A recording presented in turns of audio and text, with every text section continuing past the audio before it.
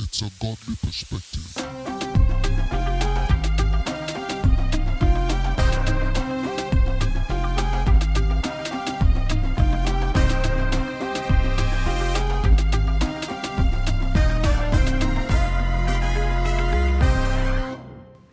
Welcome to Godly Perspective, where equipped saints to work in godly relationships. My name is Mishu. My name is Rosa. My name is Rodelyn. And we're back with a new series. We're back. We are back. Yes. So we did a series on friendship, and now we're moving on to singlehood. Singlehood. And we have titled this series Celebratedly Single. Whoop, whoop.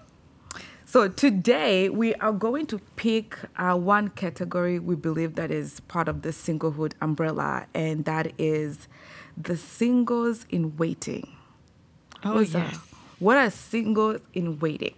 So singles in waiting are people who they may be single right now, but they have the desire to eventually marry. But they are in a phase where they are waiting, either because they have not yet found the person or God has asked them to wait, but they are not yet married. Right. That's us. Hey, actually, I mean, that's me. I'll say that's me. I'm sure if you're listening, you can actually identify. We can actually identify with that. So single, listen, we know that being single is not easy, especially in our Christian community. And the church has a way to view singlehood. And we're going to be talking about that. It's a very interesting one because that's the season I'm in. So yeah, it's going to be fun. So singlehood in the church. How do you guys think that the church treats singlehood? If you can go back and remember in your days. All those years ago. All those years ago. Think back. Think back. Oh my Honestly. goodness, it's been almost 10 years for me. Rodley, you want me to talk? I'm trying to really think back, but Rodelyn, for you it has been ages. It's been decades. It's been decades. Yeah. But what comes to my mind is like there are these looks that you get, like when you're single. Really?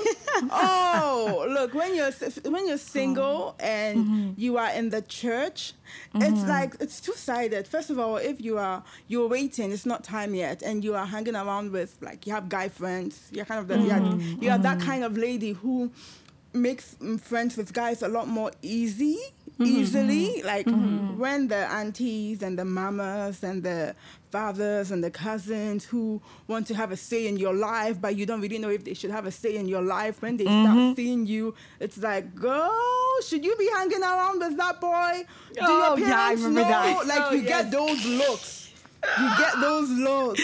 How can I forget that? And when you are like kind of in the you think you're about ready, and people have pressured you enough, and you're like, okay, I'm just gonna say hi to a few guys. The looks change to go and talk to him more. Like, why did you end the conversation so soon? Like, go back.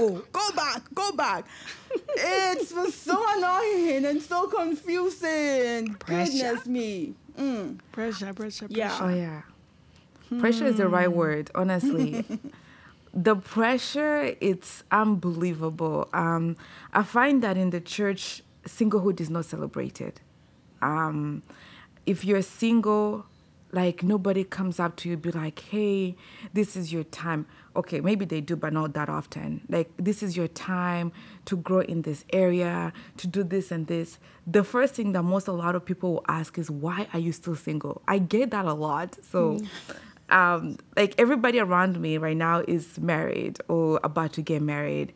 And the questions I get most of the time is, why are you single? What's wrong with you? Why are you still single? And people, like, for me, it's like those people who don't even know what season you're in. Right. They don't know what's up, but they feel they need to come up to you Yes. and ask you that question. and you just like, I don't know what to tell you. Oh, auntie, I believe he's coming. You know, uncle, I believe he's coming. I'm believing God. But then you walk away, you're like, what was that? So I find that the pressure, if we're not careful, we make the wrong decisions. And Right. I've seen on different occasions people who actually get in wrong relationships because of pressure, or they get into a relationship because, you know, they're being pressured. And and not even just the thing of like, why are you still single? They go out of their way to find you somebody. Yeah. Right. Because the assumption is that you must be single because you can't find. So let me help you find. Yeah.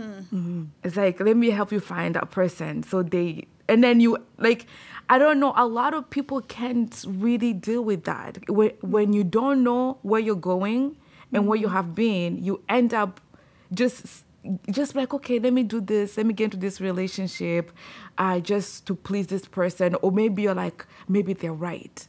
Something is wrong with me. So yeah, the church, we just don't have, we don't have, how I would say, a good view when it comes to singlehood. Yeah, it's interesting for me being on the other end of it, now being married. Like when I was single, I used to feel that way. Now that I'm married, I understand why they put pressure, because the fear is that if you get too comfortable in your singlehood, you eventually end up running into a bunch of problems, biological problems, blah, blah, blah, blah, blah. And so sometimes it comes from a place of fear. I don't know. I think they want so desperately for our single brothers and sisters to make a decision. It's interesting because this came up in our conversation yesterday with my parents. I was asking why people are getting married later and later. And, you know, it's a thing of, obviously people are done school. People want to finish school before they get married. Society has now changed. They want to get into their careers. And obviously women also tend to mature faster than guys. So sometimes it's a thing of the women actually waiting for the guys to grow up so that they can actually be marriage material. Unfortunately, right? Because they're still boys. They're still being children. But I think in the church, in the bottom of their hearts, in all sincerity, I think they want for marriage has a way of maturing the individual, because when you are pushed into a circumstance, I don't want to say push, but when you're put into a circumstance where you have someone in your face, you know, challenging you all the time on your behaviors and the things that you do, it causes you to see life differently. And so I think those who are married, like Rodlin, now that you're on the other side of it, I'm sure you can see why they do what they do. I don't know, you know, I know one of our things later will be talking about how we can do things differently, but I think the intentions are pure. The intentions are definitely pure. The intentions are, hey, get married so that you can grow, so that you can mature, because God created you to be married, so don't waste your time. So it's pure. I just think that, you know, when you're in it, because I remember when I was in it, you can't see that. You feel like it's an attack, and you feel like it's inconsiderate. But I think deep down in the bottom, they're like, if you're a beautiful girl, you know, if you're a handsome guy, you know, it's probably your inability to hurry up and make a decision, Right. you know. So at the end of the day, you know, I think when it comes to the church, some of the things that single people struggle with is having perspective. Having the perspective of the person who is approaching me is not asking me what's wrong with you in the sense of like, you are a horrible person and you are just being a Grinch and you don't want to share the love in your heart. But they're genuinely asking, like, is there something happening in your life that is preventing you from moving on to the next phase, which is marriage? It's funny because I was thinking about, I've been meditating about this a lot, and I was thinking about how, you know, in the Bible days, men used to marry at 13, 14. You know, because by that time they were ready, and how now men are marrying at 35, 36, 37 in their 40s, and what that's actually doing to our generation and how that's impacting our health and all of these things. And sometimes I sit there and I wonder, I'm like, okay, God, Like, what is your general scheme and intention for all of mankind? I feel like I'm digressing here. But all that to say, when we think about singlehood in the church, as singles, I think we need to have perspective. And then as married people, when we're having conversation with single people, we also need to have that perspective as well, that you're not the first person to ask them what's happening in their lives. So it can be quite daunting. Yeah, it can be. But for me, like I won't have an issue with somebody asking me those questions. But then the way it's been asked, and then also for me, I'm like, you don't even know me that well for you to be asking me those questions, because you don't know what I'm going through in that moment. You don't know what I'm going through that season. Maybe God has told me to wait because he wants to work something on me. But then I'm in the season where I'm being obedient to God, and you come up to me, you're actually really pressuring me or asking me questions because you have no clue what's going on. And honestly, it can make you feel some way, because you're like, okay, God, I thought I was being obedient to you, waiting because there's something you're working in me. But then I'm getting people who are my leaders, people that I trust, or people that I fellowship with, asking me all these questions. And you kind of get in a place where you are confused. And that's where, for me, I'm like, I have an issue with that area. I'm like, I don't know how we can do better communicating with single people, especially in our church or in the church as a whole, without making them feel like something is wrong, especially when you don't know. It's different if your mentor comes up to you, be like, hey, what's going on? Because your mentor is the person you have opened up to. They know you. They know what's going on. They know your season. They know all of that.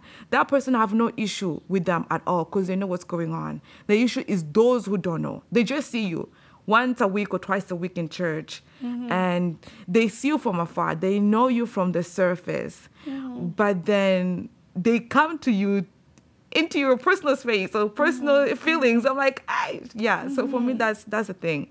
Yeah, it can be intense for sure. I think also, like, people also are a little bit nosy. They want to know, are you in a relationship? True. Are you seeing somebody? Are you actually single? Because I have someone who's looking for someone, So I want to know the truth. Like, if you are interested in somebody, then I'll back off, right? I find the whole single thing very, very awkward. Roland, I don't know about you, but for me, it's very awkward, because people want to know what's happening, and sometimes you're not ready to share. And then there are those who are always tiptoeing around in their singlehood. The whole thing is just weird to me. Yeah. Honestly, like, when I think about at least this whole singlehood in the church problem, like, there are many main factors that account to why it's such a sticky situation. But one main thing is that if you really look at it, the people that are so inquisitive are the older generation.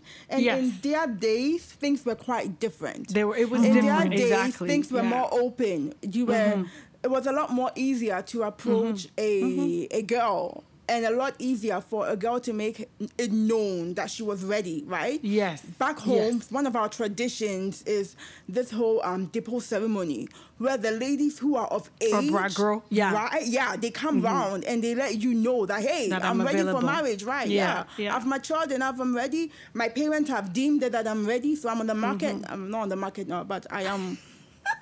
I am on the dating stage now, right? If you're looking, you guys, I'm here. Please.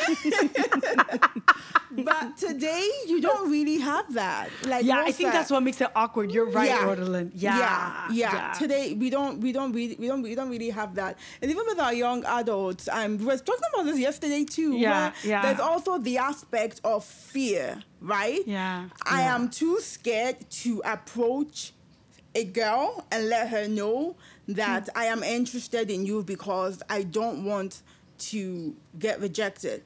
And so if that's the case, I'm just going to prolong this situation as long as possible, and maybe divinely something might happen. Oh my goodness. God will speak to me. God will speak to her. To you. Yeah, it's awkward. It's awkward. Very The single awkward. thing is just awkward. It's awkward for everybody. It's awkward for the married people. It's awkward for the single people. It's just awkward.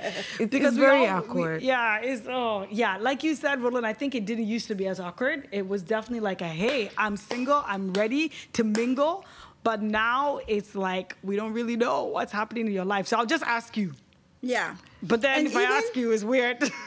And like even when you look at it, like back in the day, even if you wouldn't approach a girl, your parents will match you up. Oh yes. I've seen this Oh, yeah. nice girl.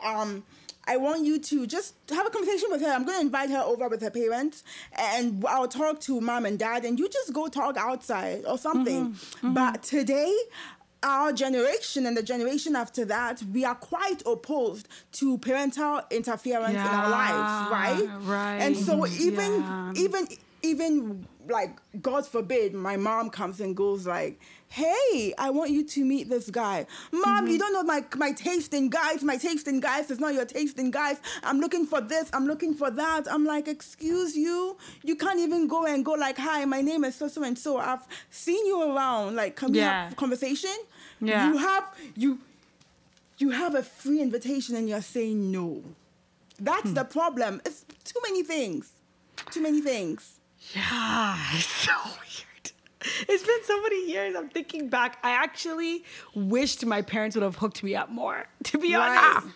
Because they knew so, like, obviously I'm married now, but I'm just thinking when I was dating, it would have been, because they knew so many eligible bachelors. Right. But my parents were never the type, because they were like, yeah, you know, you will find who you will find. And so then I was always forced to involve them in my love life. Like, hey, there's this guy. What do you think? You know? But looking back, like, I kind of wish that they were more involved, because they know people and they know them beyond the, you know, the what people present in church, because they get things. Right. Anyway, singleness in the church. Yeah. Misha. Yeah, it's crazy. It's weird. For me, I find that I can't have a male friend. Like, I cannot have a male friend around me, because I find that every male friend I've ever had, it doesn't matter what age they are, young, older than me, automatically is assumed that this person, there's something going on.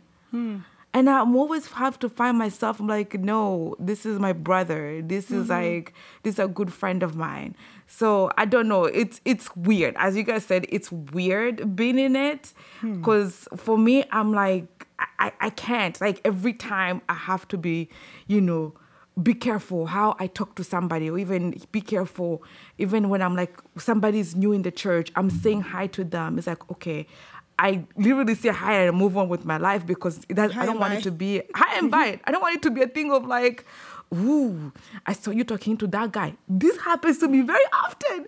Like, I'm like, So I can say hi to somebody, or maybe the person would genuinely ask him for a question. So it's weird. Listen, in the Yeah, it's so church weird. is just so weird.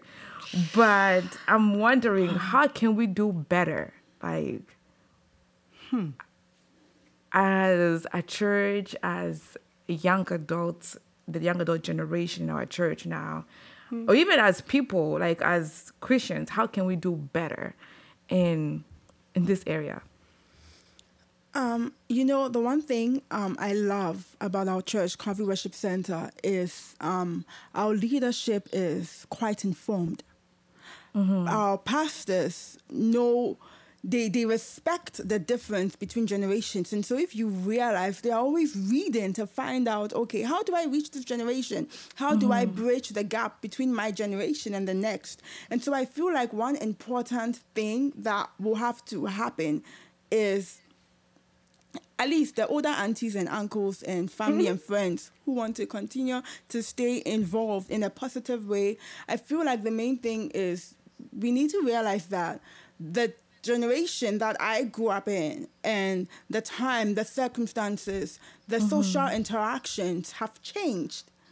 We need to really recognize that. And we need to find out, okay, if this is the way we did things in my time, how are this generation doing things in their day-to-day?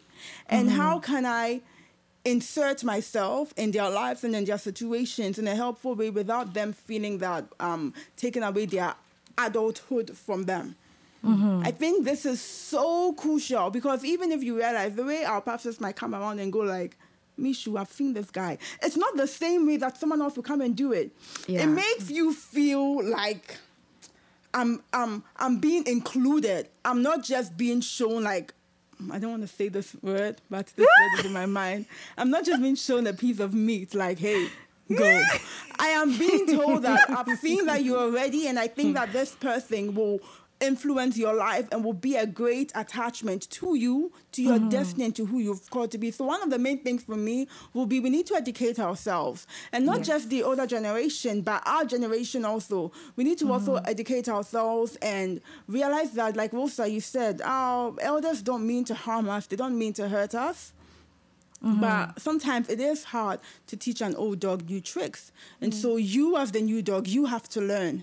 And you have to be the one to bridge the gap and to know that, okay, it may sound this way, but that's not the heart or the intent that is speaking to me right now. The heart and the intent is looking out for my benefit. So one of the main things for me is education. We need to educate ourselves. And the Bible does say, my people are destroyed because they lack knowledge. Right? Yes. Knowledge is always, Rosa, you're in the education field. It's always evolving. It's always improving. It's always changing. It's always adapting. And the same goes for us, even with the Word of God. When we study the Word of God today, we may see it this way. We come back 5 years later to the same Word, and it's completely different. So I think one of the main things would be education. We need to educate ourselves. Yes, I totally agree with you. Actually, I remember this conversation we had a while back, and I was venting to you guys how, like, I'm so annoyed and how things just, people view singlehood in the church. And I think it was Rosa who was like, you know what, you need to look at the other perspective. Maybe they don't mean harm. Maybe they don't mean bad.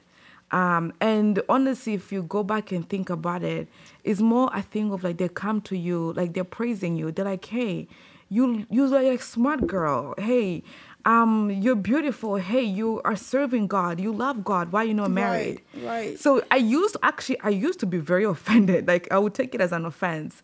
But then just that perspective changed the way. Perspective shift, yes. Yes, it changed the way on how I received that information. So it's like, it's not a thing of you actually coming after me or trying to get into my business. It's that you want better for me. You want good, something good for me that you have probably experienced that you want me to experience. So yes, perspective on both sides, perspective and also kind of educating yourself. Yeah, I think you guys have both said some really important things. I think it's important for our older generation to recognize that the younger generation, the pressures that they are facing are not the same kind of pressures that they faced. Right. And that in this part of the world, single people have a kind of liberty and freedom that many of them did not grow up with. Right. You listen to my parents talk about the things that, they went through when they were growing up. It was very much a culture of like, by 22, you are married, and that's that. And if you're not married, then there's something wrong with you. So I think the older generation recognizing that this young adult generation, marriage is not even on their radar. So first of all, when you're approaching a young adult, recognize that might be a possibility, that marriage is not on their radar. Right. And so when you want to come and talk about something that is not on their radar, it probably needs to come from somebody, like you said, Mishu, who is actually close to them, who could actually have the conversation in confidence, and who, if you are feeling like you see a young person who you think might be a good match, the first step might be asking around, like, who are the mentors in this person's life? Who are the spiritual persons and the people in this person's life that I can actually go, and I would go talk to them instead, just so that we can prevent a world of hurt and people diving into pressures that are not necessary. Yeah, I think you guys have covered it all. It's good. A perspective on all sides. Yeah. So let's switch gears a little bit. As a single woman in waiting, what are the things that we should be doing? Or the mindset that we should have Yeah. There's a lot, right? There's a lot of things. Misha, I think you're going to touch on some things, so I don't want to touch on the things you're going to touch on. But one of the things that I would say is be open. Be open to love. Be open to relationships. Be open to friendships. Be open. Nobody really wants to be in a relationship with a girl who is unrealistic about life and the life around her. I really believe that life is a gift that God gives us. And I believe that we're supposed to enjoy it and be joyful people and be people of gratitude. And I think that is actually something that is a spirit that is caught. And I think that's actually one of the most attractive traits that a woman can have. But I think gratitude and joy and all of those characteristics come from recognizing the life that you have and how amazing it is, and taking that time to enjoy the relationships around you that you do have and building new ones. Like this is the season to do that, you know, and not be afraid to take risks. You know, I think that sometimes when we look at our lives, we would want to date one person and marry that one person. But that's not the reality. My mom always tells this story about this guy that she was engaged to, that she wanted to marry. She was bent on marrying. She thought this was the guy for her. She thought God said yes. And the guy ended up passing away. Love has risks. And sometimes we need to be willing to take those risks. And when things don't work out, I don't know how much to stress this. It's okay. It's okay. You don't need to stop going to the church. You don't need to quit everything. You don't need to drop out of your volunteering positions. It's okay. Life moves on. You can date in a way that's safe, that prevents your feelings from getting too deep, too hard, too fast. And if you do that, and you do it in the company, in the presence of your friends and those who are in covering over you, it's okay. You're going to be okay, you know? So, I just want to share that I think a woman who knows how to enjoy the life that God has given her, it's a very attractive trait. So do that. Bitterness is not good. Yeah. Was I like that? Another thing, as you said, being open is also you have to be open to receive counsel. Because most of the time is, okay, fine, I get into a relationship with a guy or I like a guy, but then the people who mentoring you, the people who are your leaders, they're like, hey, maybe you should wait. Maybe this is not the right person. Or maybe I've noticed something that you need to work on. Or maybe I don't have a good feeling about this. Let's just take time and pray more about it. Yeah. But then because our generation was so stubborn in a way and we want to do things our way, most of the time we lack that. We're like, oh, I made my decision. I'm not asking for your permission. I'm just informing you. Yeah. So we That's have to be a huge mistake. So we have to really be open at receiving counsel, because I always say that when you're involved into something emotionally, there's a lot of things you can't see.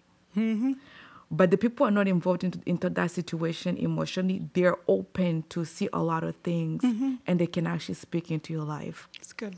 Yeah.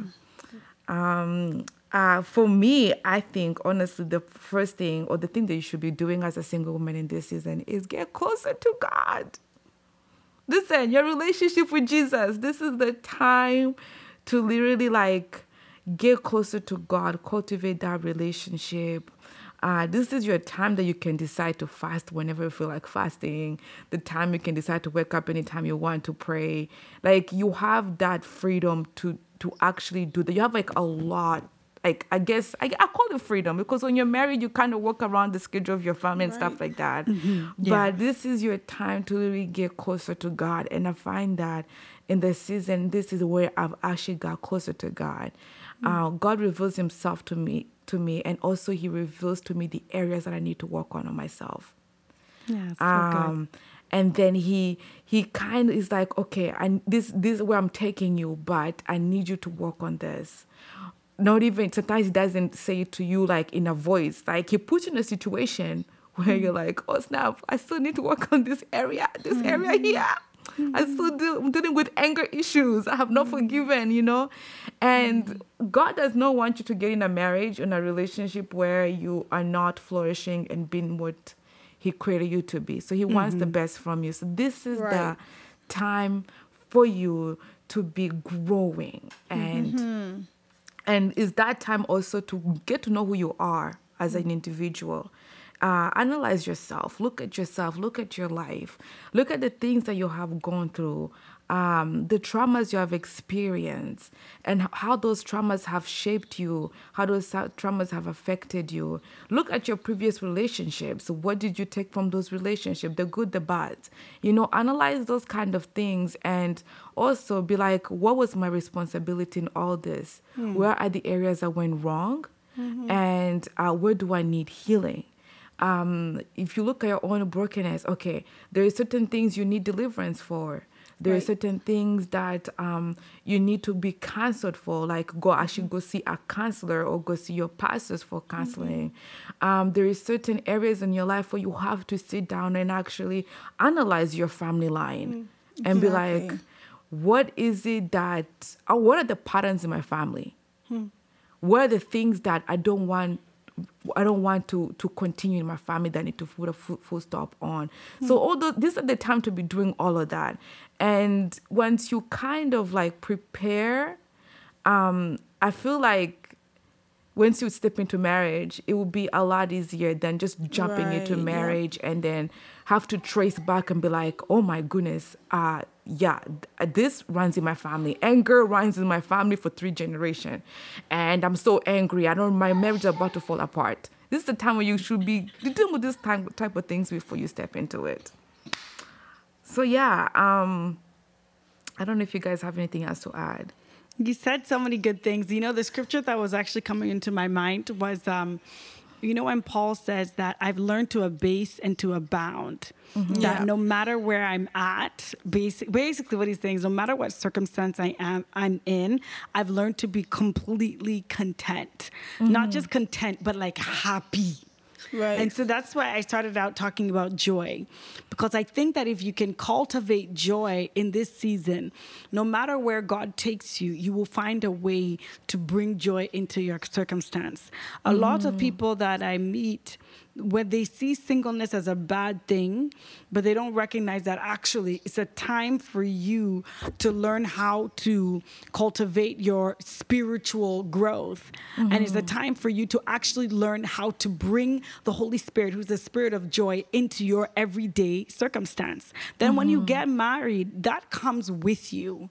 I don't know how much I can stress this, but one thing I've come to know is the women who learn to cultivate joy in their singlehood, when they get married, their home is a joyful place to be. It's a peaceful place to be. It's a place where the Holy Spirit resides, because marriage comes with its own challenges. And if you didn't learn how to do that in your singlehood, you're not going to learn now. It's going to be an uphill battle for you to now learn with somebody else in your space. So, just wanted to say that. I think one of the main things that just keeps jumping out to me is being able to serve. If you want to get married, it's very important that you know how to serve and that you have a servant attitude and a servant heart. If you remember when Eve was presented to Adam, before she was presented to Adam, what the Lord said was, I'm going to create a helpmeet, a helper, someone who knows how to serve.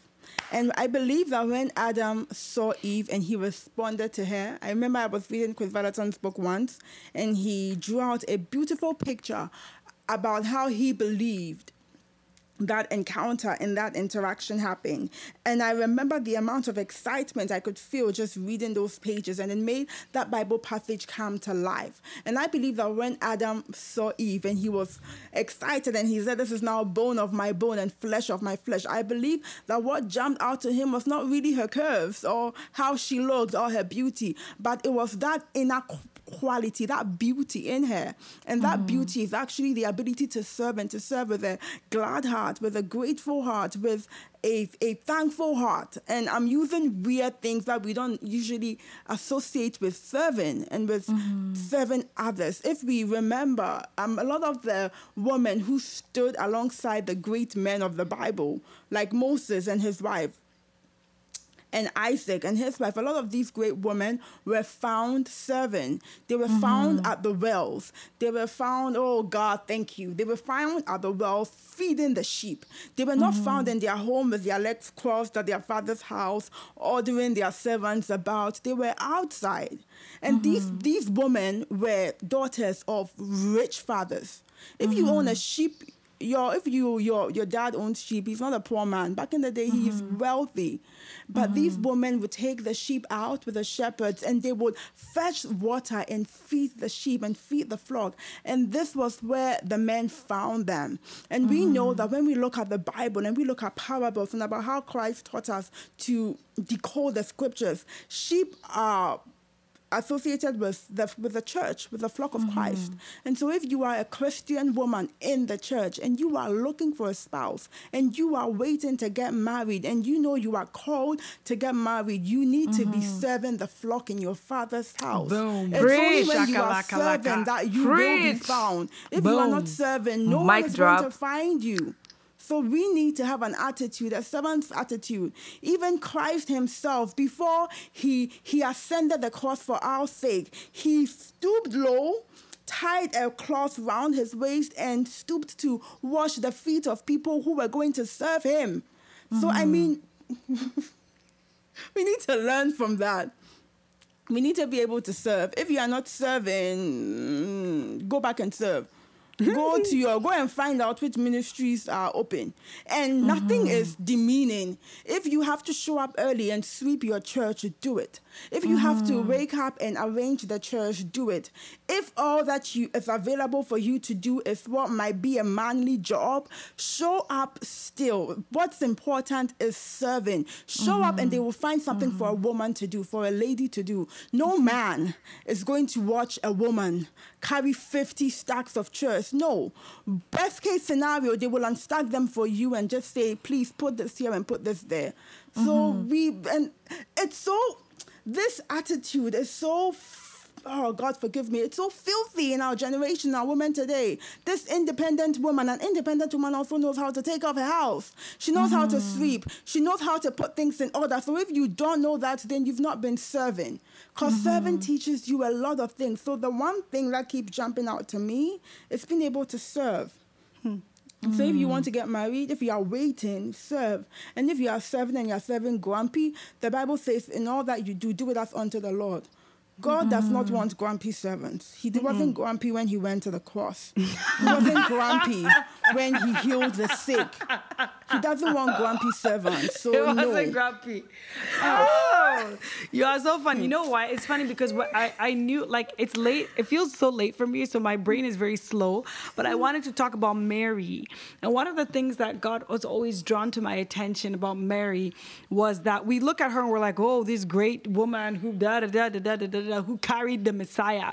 But what it was that made God actually look at her and say, you are worthy to actually carry God within you, in your womb, in your seed, was that she had a servant's heart. Yeah. She was actually ready and willing to do whatever it was that God was asking her to do. And even thinking about like some of the young adults that Ken and I lead, the ones that we are, Misha, that's what I was telling you, it's a compliment. The ones that we are eager to be like, get married, are the ones who are serving.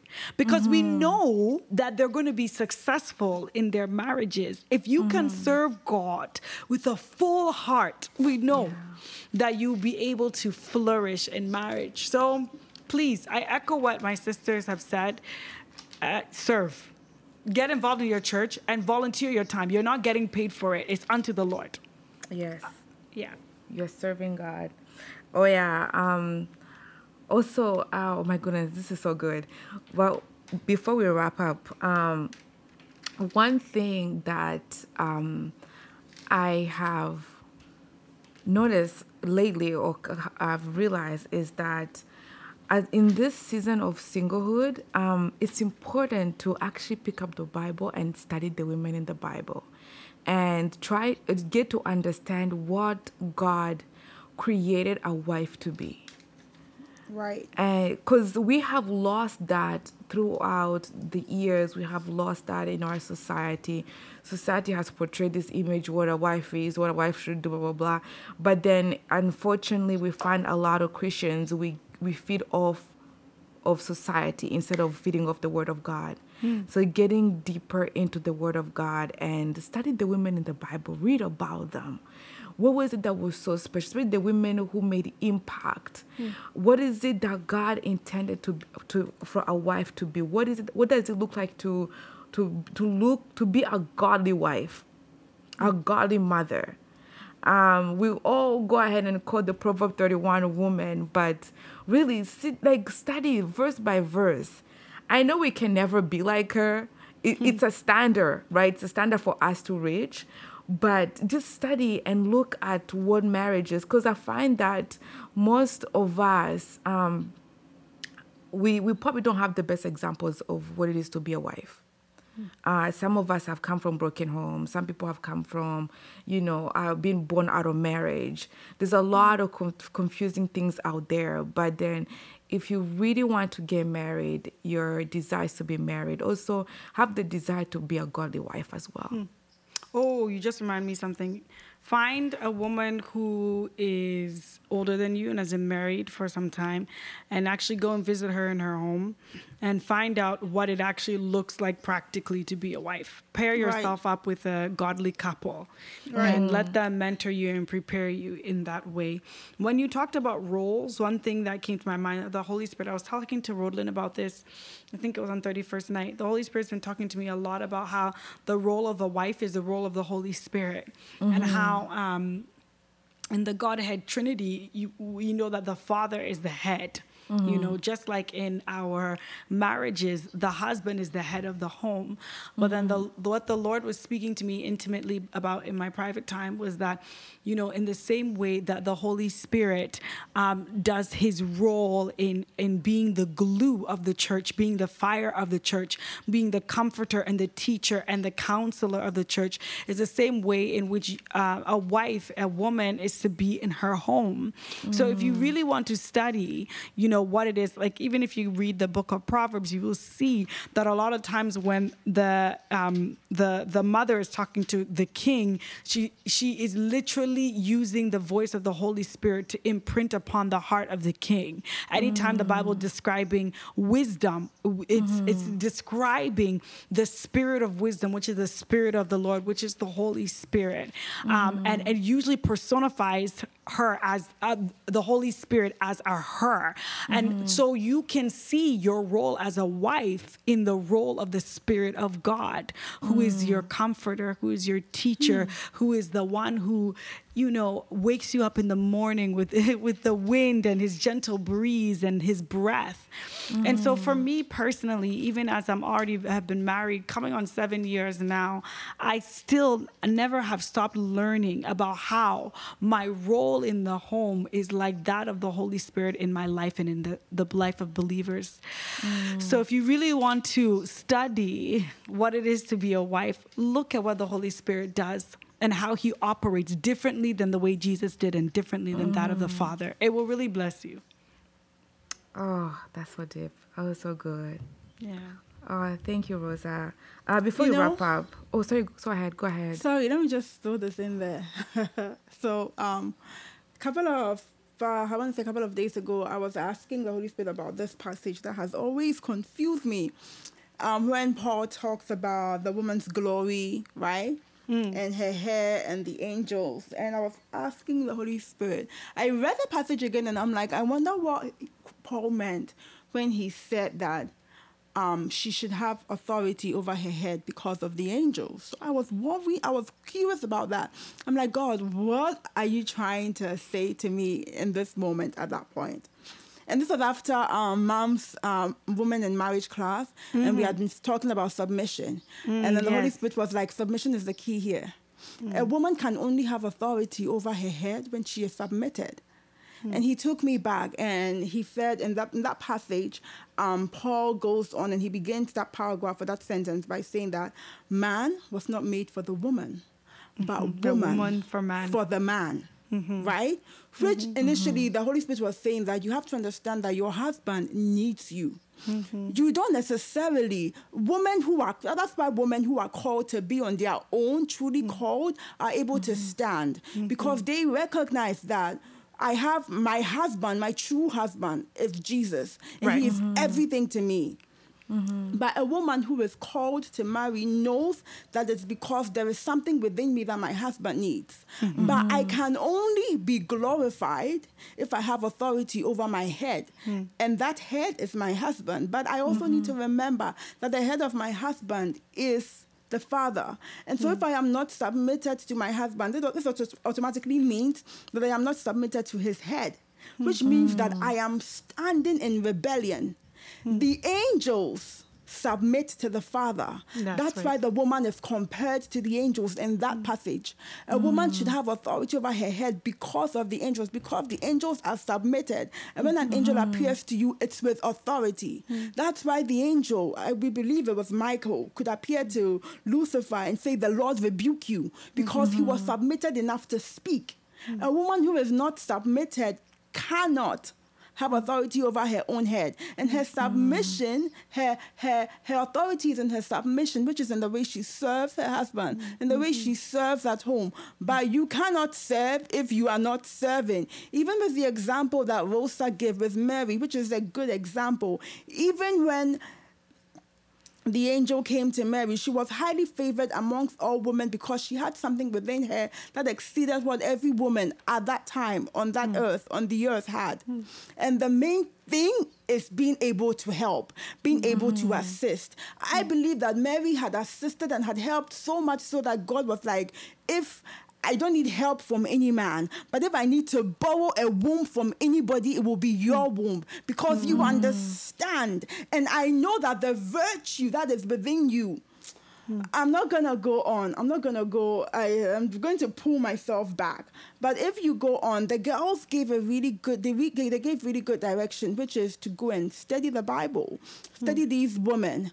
Most of our women today, if God appears to us and tells us you are going to carry the next Elijah, the next Moses, it will be on CNN, BBC. It will be trending on Instagram. It will be TikTok. On our story for an entire year. Every time we will want to bring it up. Do you have a prayer point? Yes, I have a prayer point. Please pray. I received this word from God. God told me that I was going to carry the next Moses, the next Elijah. I don't know. I don't think I have the capacity. Can you pray? That's pride right there. Like, excuse you. But Mary didn't do that. She said, God has seen his lowly servant. Today, we won't speak like that. We won't. Because we don't understand what it means to serve. Anyway. Gosh. We're done. Dun, dun, dun. I'm trying to suck it in. I'm trying. But that's one thing I love about you, Mishu. You are always serving. Whenever you can, you are always available to serve. That's right. Yep. And that's one thing I've also realized about you also too. You are always serving. I mean, every time I go to Rosa's house and I see how she's with her husband, I'm like, hey, Odin, we have work to do. Is that the truth? Like, now I know what's in your head. I know what I can practice when I get home. Okay, Joe, I'm going to practice this. No, it's real. Look, it's real. It's real. Oh, yeah. my goodness. Marriage is a humbling process. So if we're not ready to serve, if you think you're going to enter marriage because it's going to be about you and your big date and your white dress, you are lost. Mistaken. Go and find your way, because that is not what marriage is about. And your marriage will not last if that is what you think it's about. But if you go into marriage with the ideology, the fact that God has called you to this man and that together you are going to fulfill the dream that God has for your relationship, and you are going to be a helper to him in the way that the Holy Spirit is a helper to us, you will do very well. Right.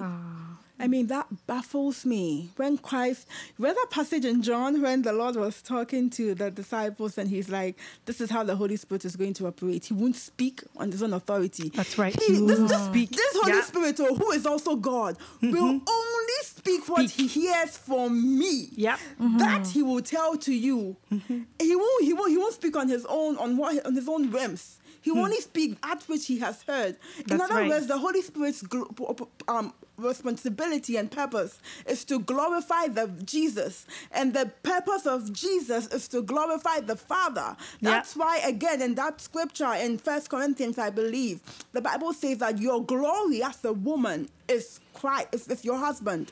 And your husband's glory is his God. And so if your husband is not being glorified, if he's not being honored, if you don't esteem him as honorable, then you have no glory. You are not being glorified. You are not being beautified. You don't look good when you come out. When you just speak to your husband anyhow and you pop out together, you may be looking all cute with your hair all fleek, excuse you, but you don't look beautiful. You don't look glorified. You look really ugly at that moment because your husband's glory, you taint his glory. Guess what? You are also tainted. That's right.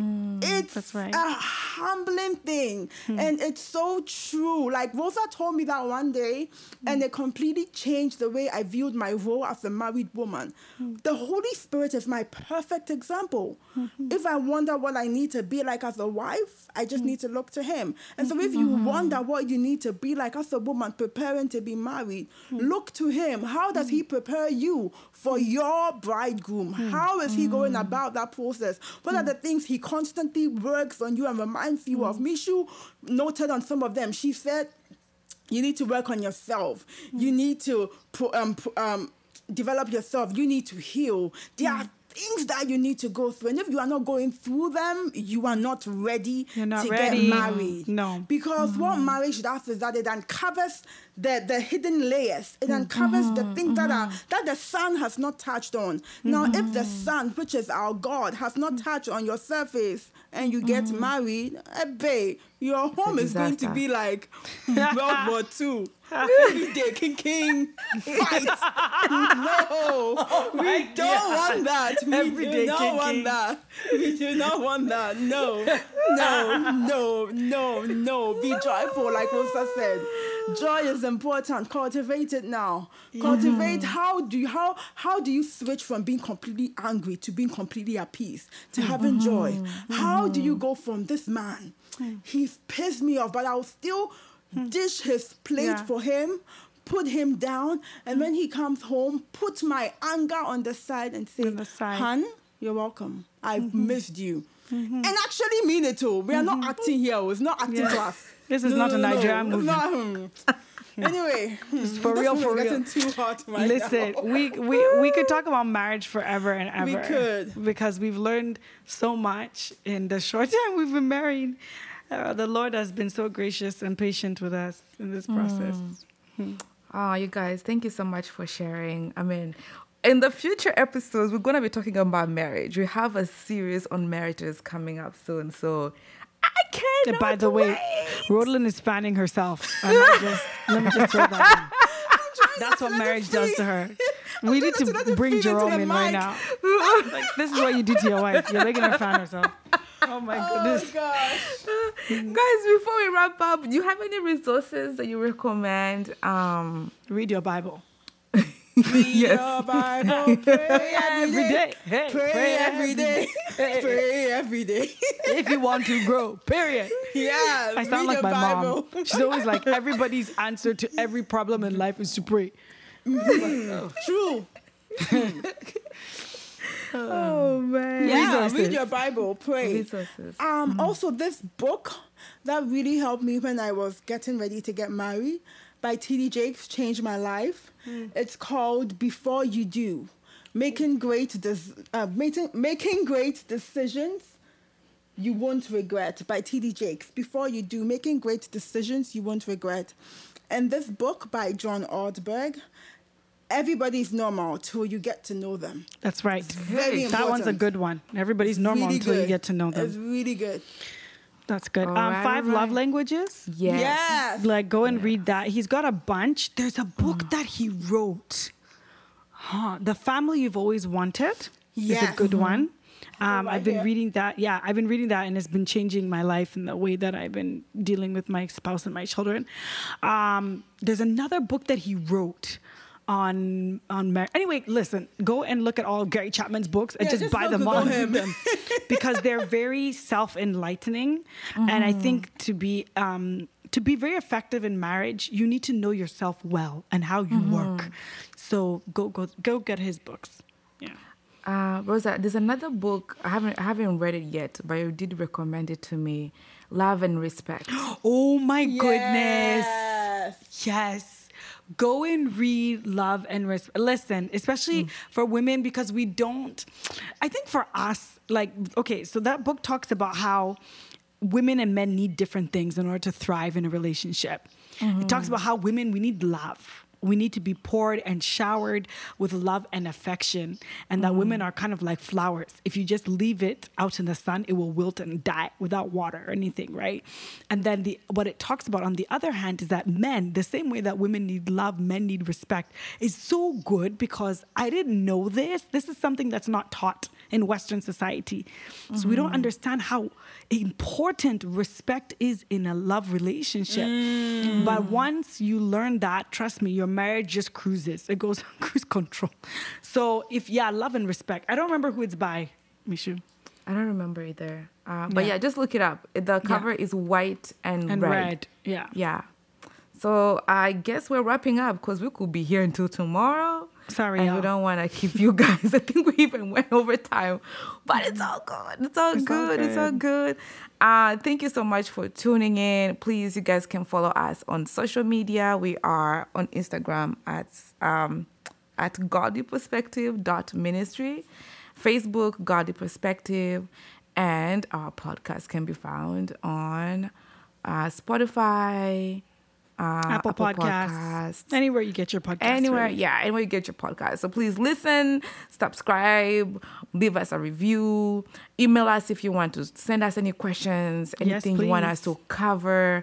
You can DM us on Instagram, or you can send us an email on askus.gp@gmail.com. Right, all right. We're out. Thank you guys for joining us. It's the Godly Perspective. We're out. It's a godly perspective.